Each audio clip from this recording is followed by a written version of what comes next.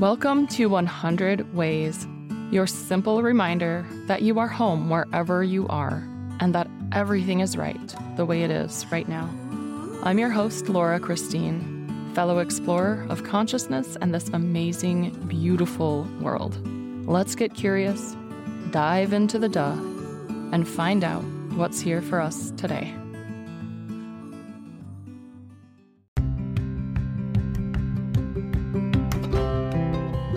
Welcome to 100 Ways. This is your daily exploration of self and soul. I'm your host and fellow explorer, Laura Christine. Let's dive in and find our way home. We are staying in Bennington, Vermont, a beautiful town, by the way. If you have a chance, check it out. With Jared today, who is talking more about his silent retreat experience and diving more into the realizations that he had at this retreat.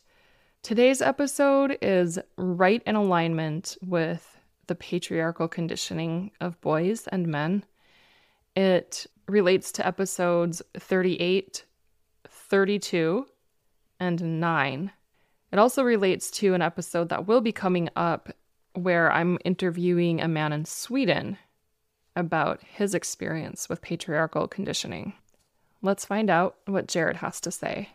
This theme that kind of keeps showing up in my life that I'm really starting to recognize now, and I think this retreat helped a lot with that, and that is like I have spent a good portion of my life, and I think this probably started around the age of like 7, 8, 9, of instead of feeling sensations in my body and feeling emotions or acknowledging emotions, I've done a lot of work to suppress all of that, to suppress my ability to feel what's happening in my body, to suppress any emotion that arises and say, this is not useful.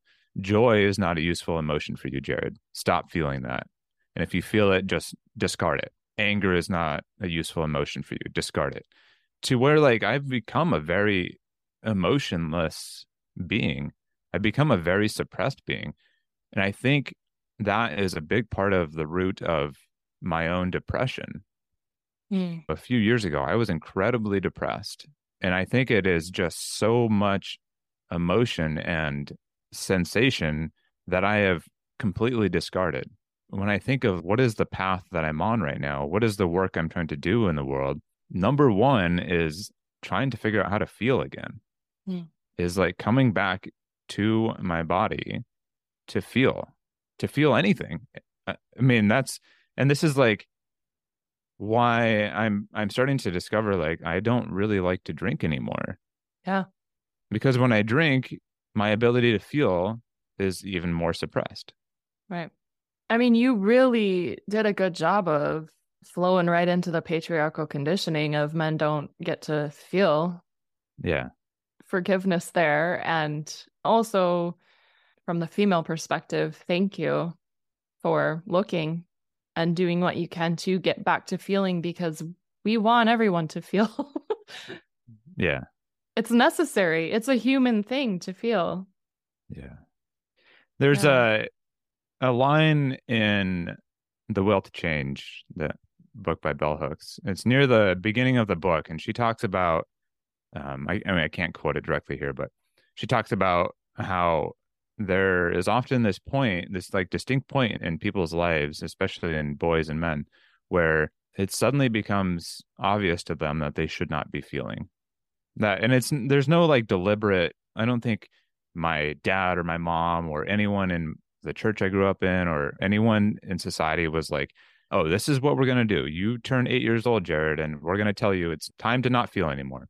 But I can remember that. I can remember being a young boy and having so much feeling, having so much access to my body and to my emotions. And then one day, like coming to this point where I was like, this is not welcome.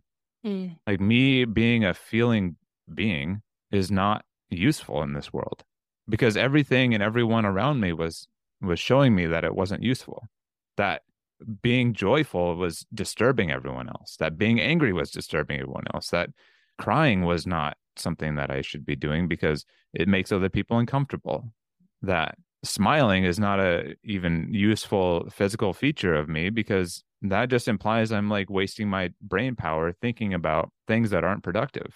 And so like, now what do I do with that? Do I sit here and be angry at my parents or my church or my friends or, uncles and aunts or society or the world? Like, sure, I could spend the rest of my life in that anger. Or like I can take responsibility for me and say these things happened and they shaped who I am today. And I'm still alive because of all of the things that have happened in my life. And now I'm moving forward with my life, acknowledging all the parts of me. And I am responsible for what I do with this. No one's going to come fix me. My parents aren't going to come back and be like, oh, well, hey, we figured out that we broke you in these ways, so we're going to fix you. Like, no, they did their very best. And thank you, mom and dad. You got me to where I am today. A big part of how I survived is because you enabled me to survive. Yeah. And so I can hold on to anger or resentment for anyone, or I can just thank them for everything they did to help me survive, take responsibility for myself, and keep moving forward. Tomorrow, Jared and I are going to talk about a few ways that we have found to take responsibility for ourselves and move forward. How do we deal with this anger that rises up, or really any of those uncomfortable emotions that it feels easier to suppress and not deal with than witness in ourselves and let move through and even help them move through? Thank you so much for being here on this journey to self with us. I am eternally grateful to those who've decided to contribute to the continuation of this podcast. You can join them at buymeacoffee.com/100ways. You can also go to laurachristine.us to access all the episodes, to join me for Kundalini Yoga in the mornings, or to schedule yourself a spiritual guidance reading. Until next time, we are sending all the love and then some more. We'll talk tomorrow. Thank you for exploring with me today. I would love to continue this conversation with you. We can do that at laurachristine.us.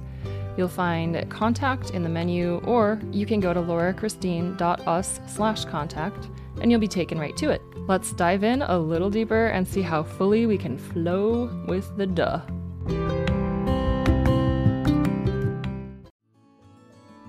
Thank you for being here. I would love to hear from you. Go to laurachristine.us to let me know your thoughts on this. And remember, as Rumi said, there are hundreds of ways to kneel and kiss the ground. Also, you can't fuck it up. I said that.